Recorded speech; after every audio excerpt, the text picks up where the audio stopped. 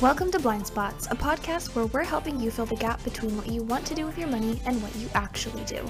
We are professional investors, writers, and financial planners helping you navigate the complexities of finance to optimize what you can control and cut out the rest. Join your host, Nick Shermans and Aaron Varghese, as we discuss the questions and nuances surrounding everyday money management. Hello, everyone, and welcome back to another episode of Blind Spots. In today's episode, we are going to be talking about the dark side to retirement, or the side of retirement that is often not talked about. We know that numbers are very important. It's table stakes, as we often say, but we are going to be talking more about the soft stuff, again, things that you don't often hear about in retirement. So Nick, tell us about the story that we are going to be sharing today. So first off, I must warn you, this story does not have a happy ending, but if we can help one person, I think it's worth it. Mm-hmm. And this was a story that I stumbled upon Twitter, and I don't know why I stopped at this story. I don't follow this person, but his opening caught me. And this is a story from a financial advisor in Canada. And he's talking about his father. And when his father sold his business and retired, the change that washed over his dad. And his dad became a completely different person. And I'll share the highlights of the story. We can put the link in the podcast notes. And again, I don't want to be depressing or dire. There's no shortage of that when you turn on the news. But I think this is the understated part of retirement. And Aaron just mentioned we run the numbers for people when they're about to retire, when they can retire, how much money they can spend each year, the Social Security question. All of these things are important. But just as important is the softer side, your identity, your daily habits and behaviors and routines and how that makes you feel. So we're going to touch on that, which is, again, not often talked about, but very important in our opinion. So just as a disclaimer or a trigger warning, this topic touches on suicide and depression. So if that is not a topic that you feel comfortable listening to, stop here. But this story was shared by Mark McGrath, who is an advisor out of Canada, like Nick said, and it's about his father. So this podcast is for anyone in any stage of life. If you are retiring, if you are already retired, if you know someone who is going to retire or is already retired, he talks about the signs and just the journey that his father took. So we thought it was worth sharing. Right. So let's get into it. So let's talk briefly about the dad prior to his retirement. So he was a small business owner, very active person. He liked to golf. He was in good shape. He swam a few days a week. He was a black belt in karate. He was infatuated with the Japanese lifestyle for living a long and healthy life. Really loved steak and beer. We of course all have our vices. They raised two kids, Mark being one of the kids. And his parents did split up. So the dad and the mom did split up, but they were very close still and lived in the same area. So one day the dad goes to the sons and says, "Hey kids, I'm going to sell my business and retire." And the kids were really happy for him. He built the business, worked hard, and now it was time to turn the page. At that point, the dad was 58 and booked a 2-month trip to Asia. According to Mark, the son, that's when it all changed.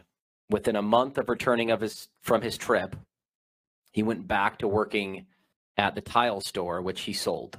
And he didn't need the money. He just missed his store and missed his friends. And then slowly things started to change. He got bored of golf. He stopped golfing. He said he didn't like steak anymore. This was a man who ate steak 3 times a week over the last 40 years. Mark knew something was up. The father checked into a psychiatric ward. He told Mark, his son, he was having dark, intrusive thoughts and that he should get checked in. After a few days, the father reached back out to Mark and said it was a mistake that he had went and checked himself in. He was no longer having those thoughts. They gave him some medicine. He checked himself out. He seemed better until a few days later. The family was scheduled for a dinner at the mother's house, his ex-wife's house, and the sons were going to be there, and the father was late and didn't show up. And that was very odd for him. The mother panicked and said, "Something is wrong. This is not like your father." So they called the police, and an hour later, the police came by, and an officer had reported that the father had gotten into a wreck. The father was okay, but he was shaken up. And the son, Mark, knew something was wrong. This crash happened at a location where the father had drove twice a week on his commute to work for over 20 years. The son, Mark, knowing something was wrong, reached out to the father's best friend to get his take on the whole thing. The best friend said the dad had called him right before the accident. He had left his wallet and ID under a garbage can in a dodgy neighborhood. And they thought that was really odd.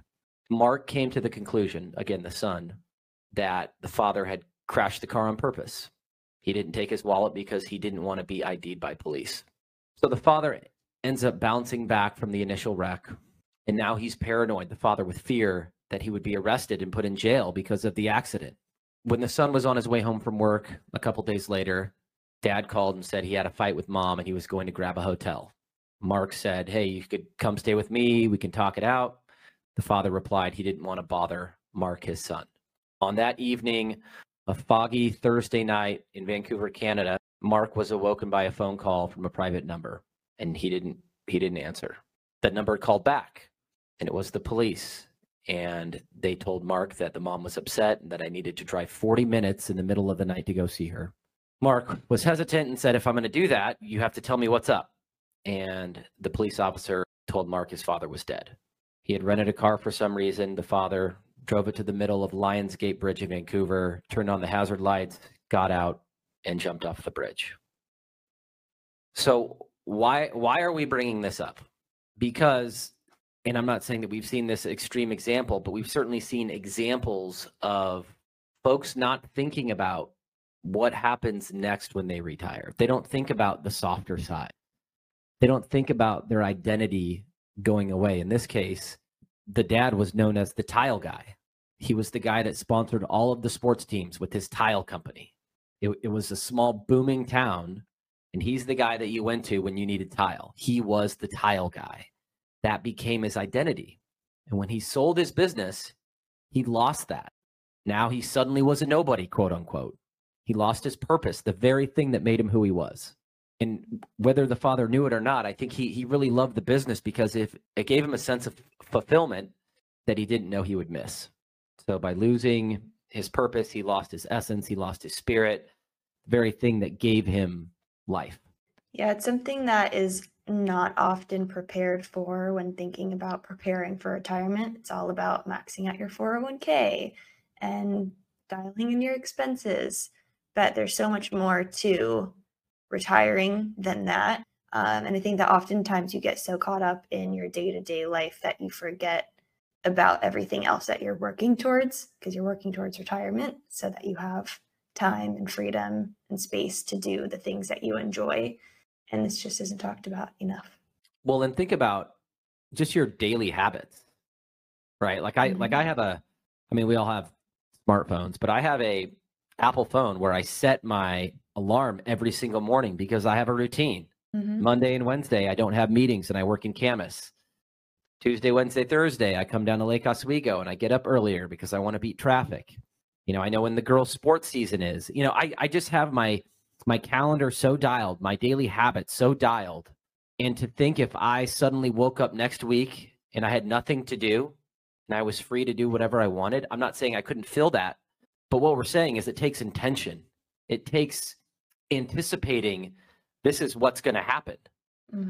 It takes range, having different hobbies and interests and social circles. It's almost like starting at a new school, lifting out of everything that you know and starting a brand new school. You have to build up your reputation, build up your identity, build up your routine and daily habits all over again. And it's good if you're thinking about that. But if you're not thinking about the softer side and how everything changes, that's where some of these difficult situations can start to snowball. So talk to your spouse, write down what you want to be doing, what your ideal day in retirement looks like. Yeah, we've talked about hobbies and activities and things that you can do in retirement, but I think a lot of it comes down to staying socialized. I think that's what work becomes for many people is your friend group, your social circle. A lot of it revolves around, your job, your colleagues, and that routine that comes along with it. And when you retire, or you leave work, you often will lose that too, because the one thing that you have in common with your coworkers is the job that you do. So when you're not doing that job anymore, oftentimes those friend groups or friendships and relationships will also fall apart with that. So planning for that is important. Well, and many people ask the question, like the most asked question that we get is, how much money do I need to retire? Mm-hmm. If you Google that, there's thousands of articles about that. And I've said over and over again, that's the wrong way to look at it. Talking about this story, you can almost back into what's appropriate for you based on what you like doing. Mm-hmm. And I've used myself as an example where I like to play golf. And once I retire, I'm not going to be toiling in a Midwestern town in the month of February with 10 feet of snow on the ground, right? So by starting with what you like to do, what you're passionate about, I think you can back into some of these things, like how much do I need to fully retire? How much do I need to live on each month, by identifying what you and your spouse or what you like to do. And I know that sounds really simplistic and obvious, but I can't tell you how many times, especially in those first couple years, people are rudderless just because they haven't thought about all of the things that are doing a 180 shift in their life. You talk a lot about the book Range. What takeaways do you have from that book that you think would be helpful for anyone, whether they're working or retired, that they could also start to develop to make sure that this isn't their story? Yeah, so the premise of Range is everyone's in a rush to specialize, and this might not map over one-to-one, but I think there's some parallels. Everybody's in a rush to specialize in this country. Think about the absurdity of a high school junior having to choose a college based on what he might want to do. That could affect the next 30 years of his life. Or once that college freshman is going into a sophomore year and everyone's telling him that he needs to specialize, he or she needs to choose a major that could influence or impact the next 30 years of his career or her career. So it's really the same principle. Range is all about trying different things, different skills, different hobbies, different sports, different studies that expose you to many different things or disciplines to find your true self, to find what you're really good at, to find what makes you happy. So looking at my own situation, once I do decide to retire, I might try something I would never try, just for the simple fact that I might like it. I might discover a brand new side of myself. Like, I'm horrible with art. Like, my daughters like to draw pictures and paint and all that stuff, and they always try to get me to do it with them. And I'm awful at it, but I really gave it a try. I painted my dog, who's like a Lhasa Apso, and he's getting older. Turns 11 this year, and he's not going to be around forever. He's already kind of declining. So I decided to do a number painting, and I really enjoyed the process. And I think I might have uncovered something that I could enjoy doing once I have more time. So Range is all about just trying new things, putting yourself outside of your comfort zone, not getting stuck in a groove or a routine, constantly keeping it fresh to find your true self, to find a different side of yourself. Yeah, it's really hard to try new things and be intentional about it, just because time often when you're working is so little, it feels like. But we had an interesting conversation with the group a few weeks ago, and just kind of went around the room and just asked, what have you done new recently? Have you learned anything new? Have you tried anything for the first time? And it's kind of a fun dinner conversation. But when I was asked that, it really made me think, time continues to pass. Are you continuing to learn and grow and try new things and do new things? And for a lot of people, the answer is no. So I just encourage anyone to just try something new. Doesn't matter how big or small it is, but you really start to discover new things about yourself when you go out and try to do that. Yeah, just one last comment on that, and I'm glad you brought that up, because that was great insight into other people's lives. Mm-hmm. And also on that vein, I used to read all books, like all nonfiction books about finance and investing and econ and hedge funds and all, just things within my sphere of influence. Mm-hmm. And a couple of years ago, after stumbling upon Principles of Range, I hadn't read the book yet, but I started excluding those types of books from my reading list, where now I will not read a financial book. And I've gotten really into World War II and history. And I've never been more enthralled and captivated and interested in reading than I am right now. And it all starts with range and reading about stuff I have no clue about, but it makes you appreciate the human spirit and those that came before you and the history of a country and the perils of mankind. And it's just opened up a brand new world to me. And I'm really excited about it. I'm looking forward to traveling to Europe and going to some of these World War II sites. That's another spirit of range. Like I never would have done that had I buried my face in a finance book. Yeah. And something that you told me a while ago about books specifically, but it applies to just trying new things in general, is that there's too many books out there to continue reading one that you don't like. And I think the same thing applies for anything new that you're trying. If you try something new and you don't like it, you don't have to stick with it. You can just try something else because there's millions of things to do in the world. So I always keep that in mind too. Okay.